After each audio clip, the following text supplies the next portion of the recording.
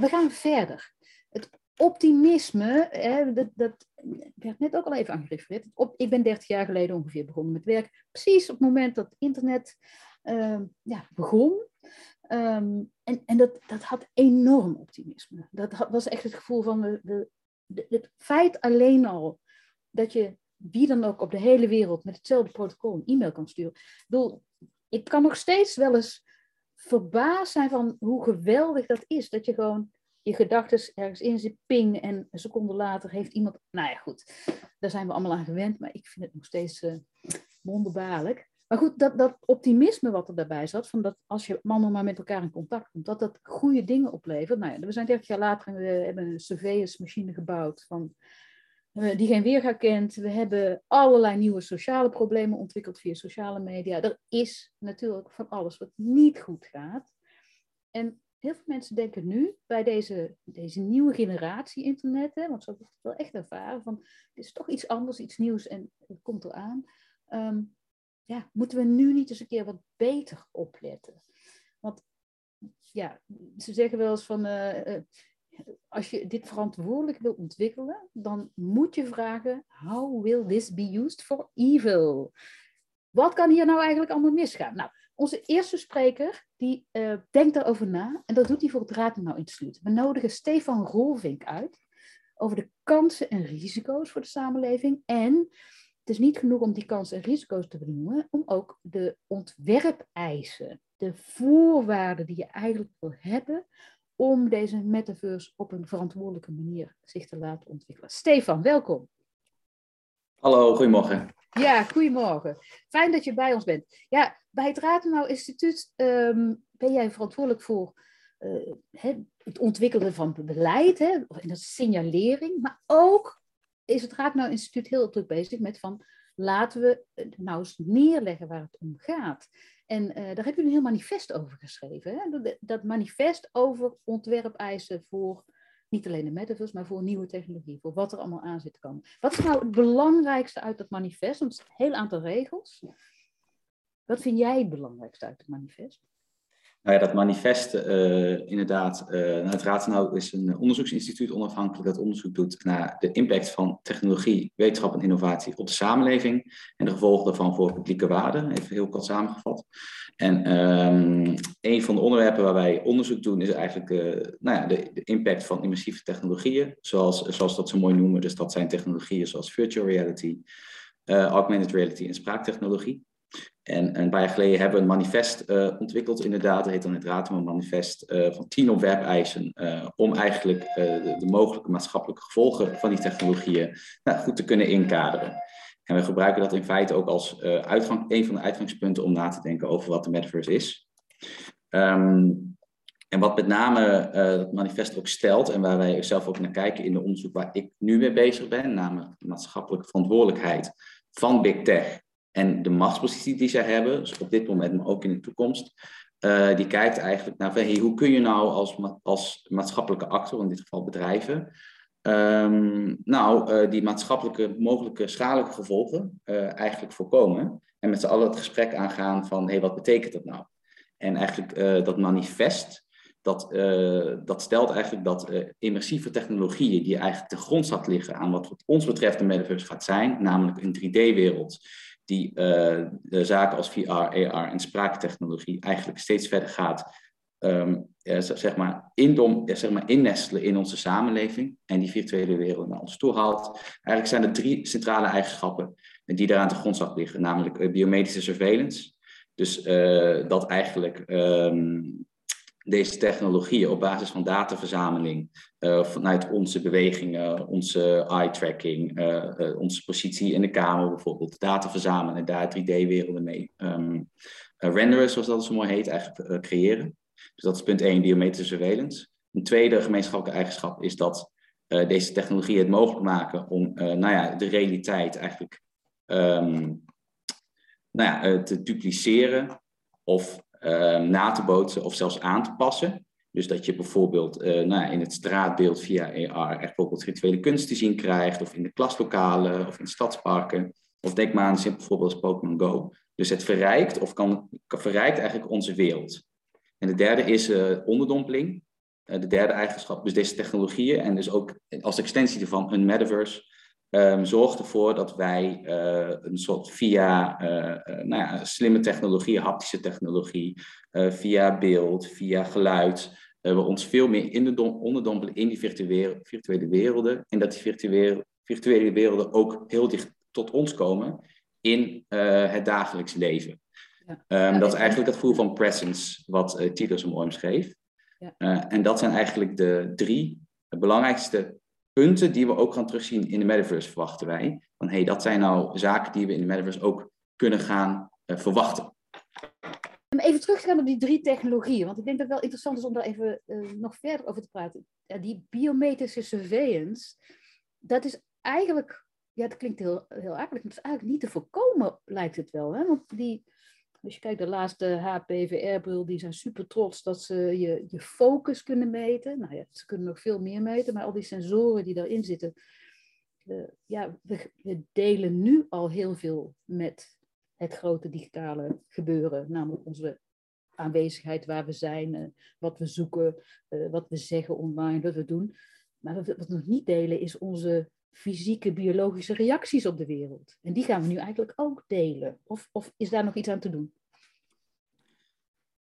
Nou, de vraag of er iets aan te doen is, wat de vraag die daarachter ligt, is met name, zoals wij daarnaar kijken, is hoe ga je het inzetten voor de juiste doeleinden en niet voor de verkeerde doeleinden. Dus er zijn al een aantal hele mooie voorbeelden langsgekomen vandaag. Hoe je dus juist zo scherp mogelijk die 3D-beelden kunt gaan neerzetten. Maar we zien bijvoorbeeld ook wel dat bijvoorbeeld een Meta of een Disney al patenten hebben geregistreerd om op basis van deze biometrische data die ze kunnen verzamelen, ons te kunnen gaan adverteren. Dus persoonlijk advertisement kunnen gaan toepassen in de 3D-beelden die voor ons worden gemaakt. Dus daar zie je eigenlijk een balans tussen hoe kunnen we de positieve effecten hiervan versterken. Maar de zorgen die bijvoorbeeld ook in de chat naar voren kwamen, of ook door de andere sprekers genoemd werden, van bijvoorbeeld een vergaande surveillance capitalist in de metaverse, hoe kunnen we dat nou op een bepaalde manier tegengaan of daar in ieder geval ons voor waken. En daarom willen wij het gesprek ook heel erg aangaan over wat is nou die maatschappelijke verantwoordelijkheid van bedrijven die investeren in die metaverse. Hoe kun je nou zorgen dat met die biometrische data die verzameld gaat worden, als dat al het geval gaat zijn, dat je kan voorkomen dat daarmee bijvoorbeeld grondrechten onder druk komen te staan. Ja, want dat is, ik wil altijd de techniek bespreken, maar digitale modificatie en onderdompeling, dat zijn, die onderdompeling, dat is precies het voorbeeld. Hetzelfde waardoor het heel slecht kan zijn, is ook waardoor het heel goed kan zijn. Dat is een beetje het probleem met deze nieuwe techniek. Het is niet slecht. Juist dat onderdompelen is wat het zo interessant en goed kan maken. Maar inderdaad, jullie denken heel erg goed na elke keer over wat dit betekent en welke rechten inderdaad in gevaar komen. Nou, kun je beter ingaan op die rechten? Wat zijn de rechten die echt in gevaar komen met deze nieuwe technologieën?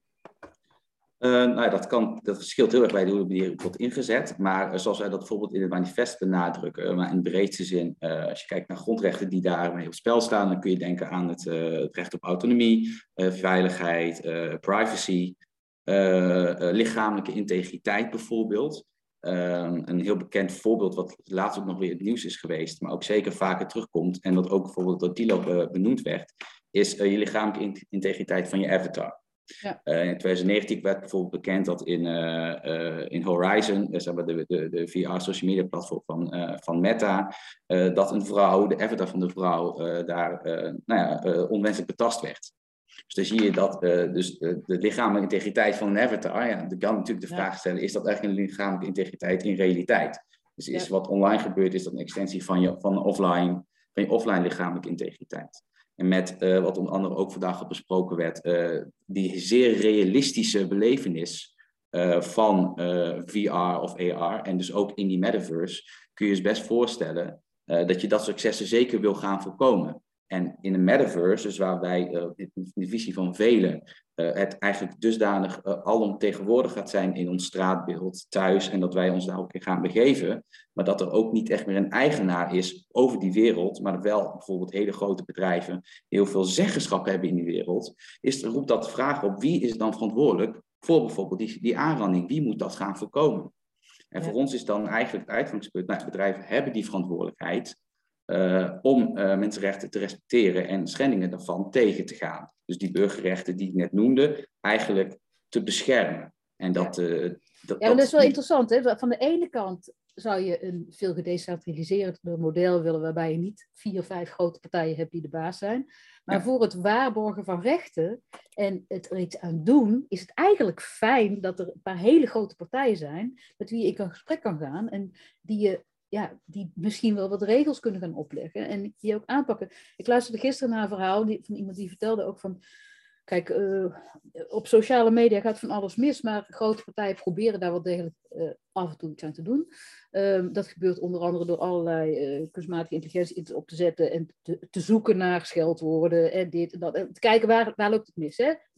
Vervolgens de acties, daar kun je allerlei vraagtekens bij zetten, maar op het moment dat je in de metaverse aanwezig bent en alles via stem gaat, dan moet die stem eerst getranscribeerd worden. Het is de vertraging in.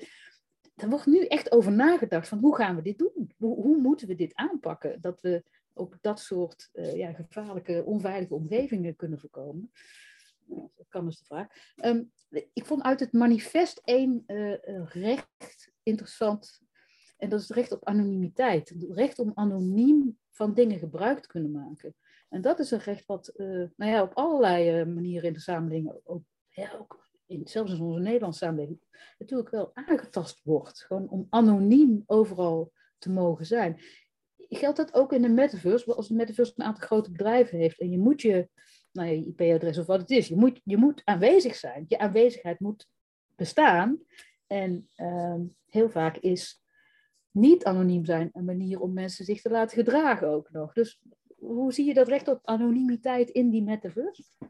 Een hele goede vraag. Anonimiteit en daaraan vasthangen. Er liggen natuurlijk meer burgerrechten die je nu eigenlijk al terug ziet staan, bijvoorbeeld in de online omgeving op het internet.